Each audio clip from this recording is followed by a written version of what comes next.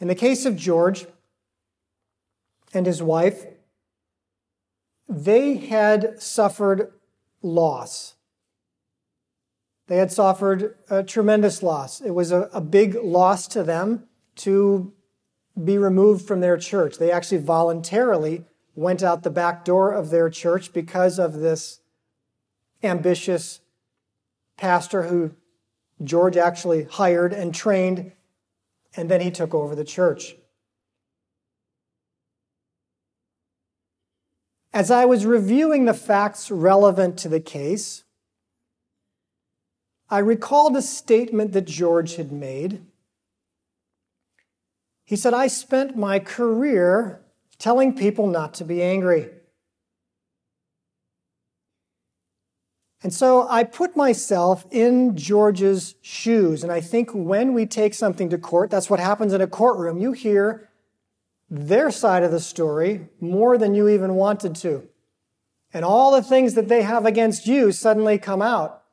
Whereas when you're emotional and when you're early on, when someone's just offended you, all you can think about is how right you are and how very clear it looks that this other side is wrong. Well, that may be the case, but a court will need to decide that, Jesus says.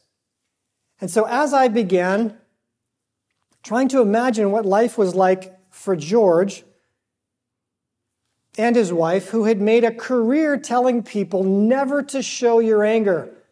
We want to be like Jesus, he said, never show your anger.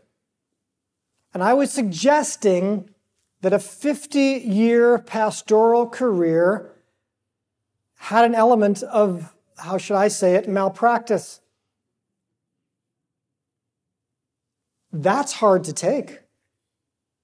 That's hard to take from some non-seminary trained physician who's saying, I think this is what we are supposed to be doing. This matches up with what Jesus did. This matches up with healthy expressions of anger. We are not supposed to be doormats and lay down and always, sneak out the back door lest we offend anybody and let them take over when they're evil. George, I think you've made a big error, and I think you should have confronted this. The thought that I had spent 50 years in my career and had left a church that perhaps I didn't need to leave. Perhaps God was calling me to, courage. That's a new word.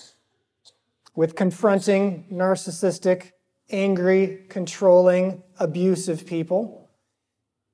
It's often easier to go out the back door, isn't it? Yeah, it is.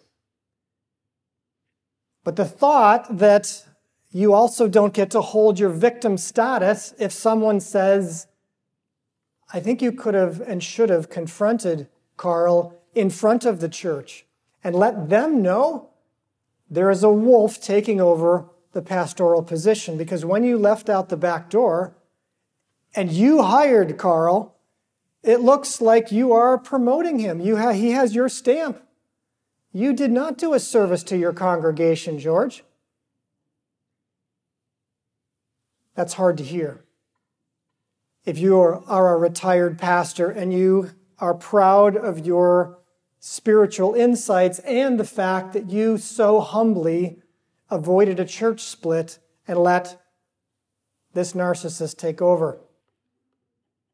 Because what happened in Carl's church was that 50% of the people left anyway. They realized the man's not teaching the Word of God. This is a lot of show. I'm not staying here. So half the people left anyway. See, we have to look at the fruit of the actions of what actually happened to determine, was this God's will or was it not?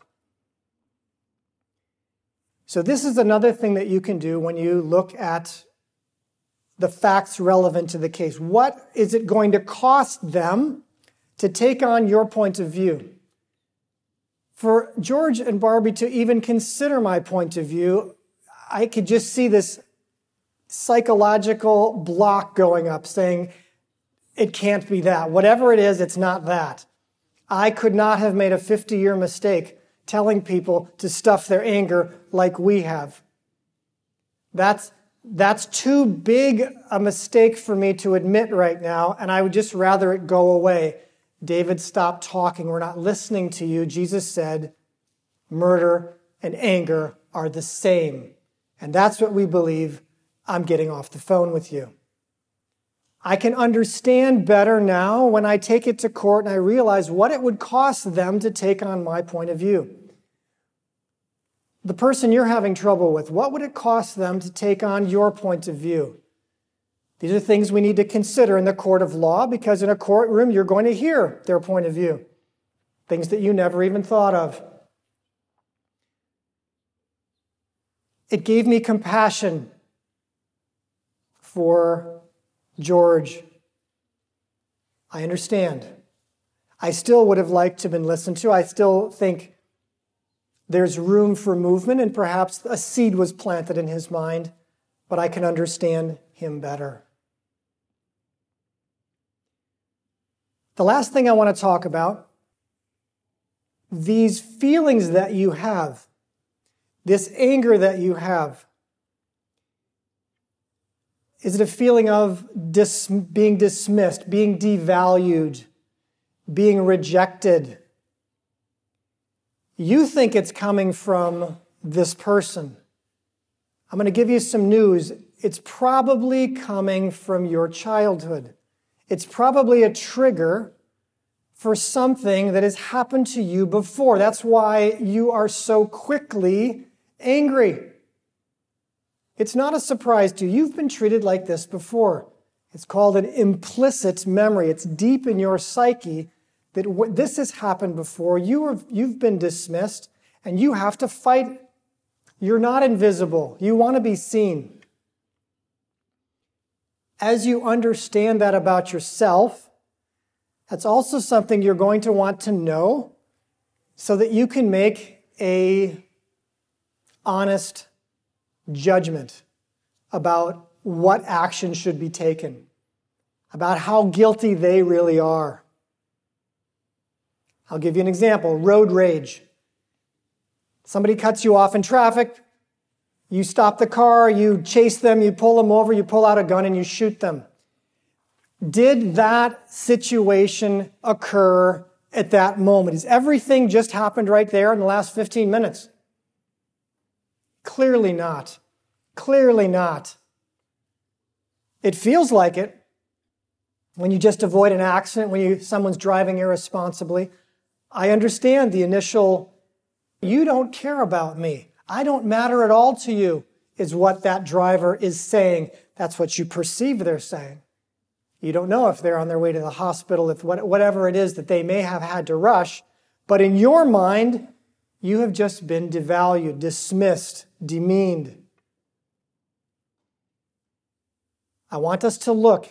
Is this coming from something before? If you've been treated like that before in your childhood, there may be some forgiveness that you need to do to a parent, to an uncle, to an aunt, to somebody, a teacher, someone who treated you that way, that gave you this memory and this bad feeling that you have to fight.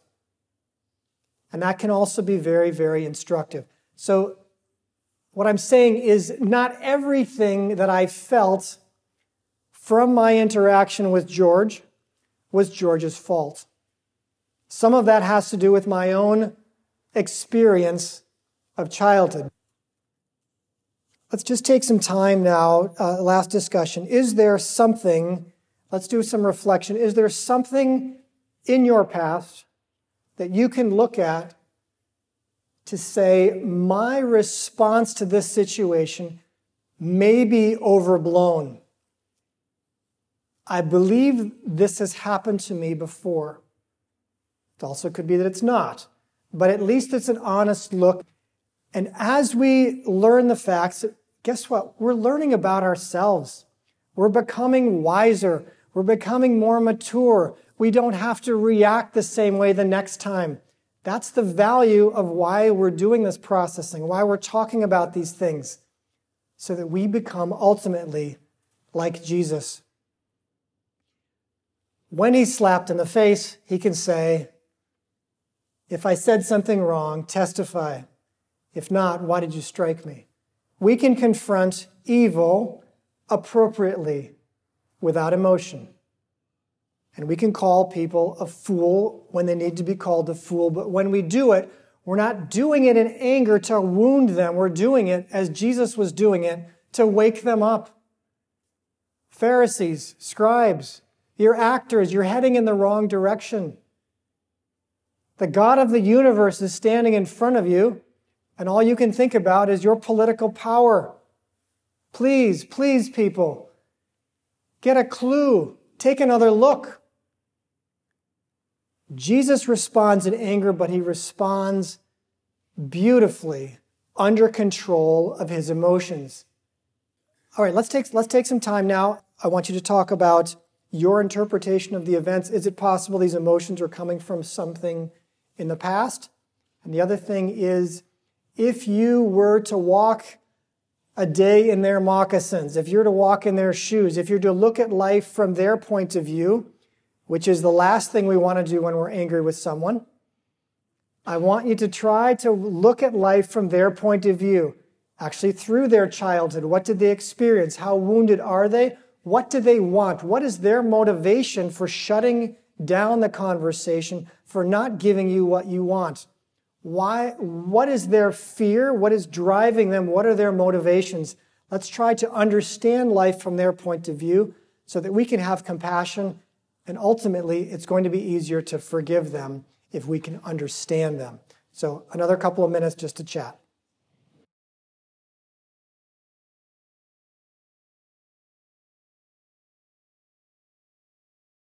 The last thing I want to talk to you about is something that I believe is necessary in every forgiveness issue, every time we use forgiveness, and that is boundary setting. It is something that rarely we talk about, that forgiving someone actually requires that you set a boundary with them. Most of us think of forgiveness as just letting it go, not thinking about it, setting them free. If we do that without setting a boundary, there's a good chance it's going to happen again. And when it happens again, your feelings are all going to come back again. So to set a boundary with this person is going to be very important. With the situation with George and Barbie sending me their medical lab results and things like that, I decided that I was going to set a boundary with them. I was not going to not help them with their medical advice if they wanted it. But I was no longer going to set aside the things on my schedule to take their phone call. They were not interested in really who I truly was and my overall medical opinion. They only wanted a very narrow slice of me. That feels like someone using you. Doesn't feel good. Now, if people want medical advice, I will not withhold it from them, but I'm no longer going to make them a priority. I'm not going to immediately take the call. I'm going to say, well, I can schedule you, next week on Thursday for 15 minutes. It's not going to be an open-ended call like it used to be. So I set a boundary. I'm also no longer going to share my spiritual insights with George and his wife. They're not interested in them. Sharing spiritual insights or any insights with people who are not interested, Jesus actually calls it putting your pearls before swine. Not a good idea. The swine actually can't have no use for your pearls. What does it say? They will turn and attack you, is what he says. And that essentially is what happened. Again, some harsh language, calling people swine, but if people can't use what you have, you need to be able to forgive them, to recognize that's not their responsibility to make me feel good about my opinions. It's my responsibility to set a boundary, not to share them with them. So I want to move into just taking a few minutes now for forgiveness, for how you can forgive them and what that might look like. I hope you've had a chance to think about this, to talk about this, and to forgive them, but recognize forgiveness is setting a boundary. What boundary can you set? What does a boundary look like? Because setting boundaries with people who you're having confrontations with can look like something insulting, offensive. And many people are not going to want to take that well. And so most of us don't want to set boundaries. But I want you to think now about what boundary you might set with God, basically with your Holy Spirit, with God helping you. What kind of boundary can you set to help this situation not to happen again? And if it happens again, you can set another boundary. It's not because you didn't set a boundary. But I think setting boundaries is essential if we are going to forgive properly. Every time I look to forgive someone, I want to let this go, but I also want to make sure it doesn't trigger me again. It doesn't make me lose another 2 or 3 nights of sleep every time I have an interaction with this person. So in concluding, you can talk about what is the verdict, what you've learned in class today, what you've learned and what you want to do to set a boundary going forward. And then I think it's a good idea, if you can, with the person that you came with or just by yourself, speaking words of forgiveness to that person, releasing them, and then setting the boundary that you're going to need with them. Not out of vengeance, out of wisdom, we're setting boundaries. So I'm going to give you a minute or two right now. Well, I'll just bless you then with the Aaronic blessing. The Lord bless you and keep you. The Lord make his face to shine upon you and be gracious to you, and lift up his countenance on you and give you peace. Shalom.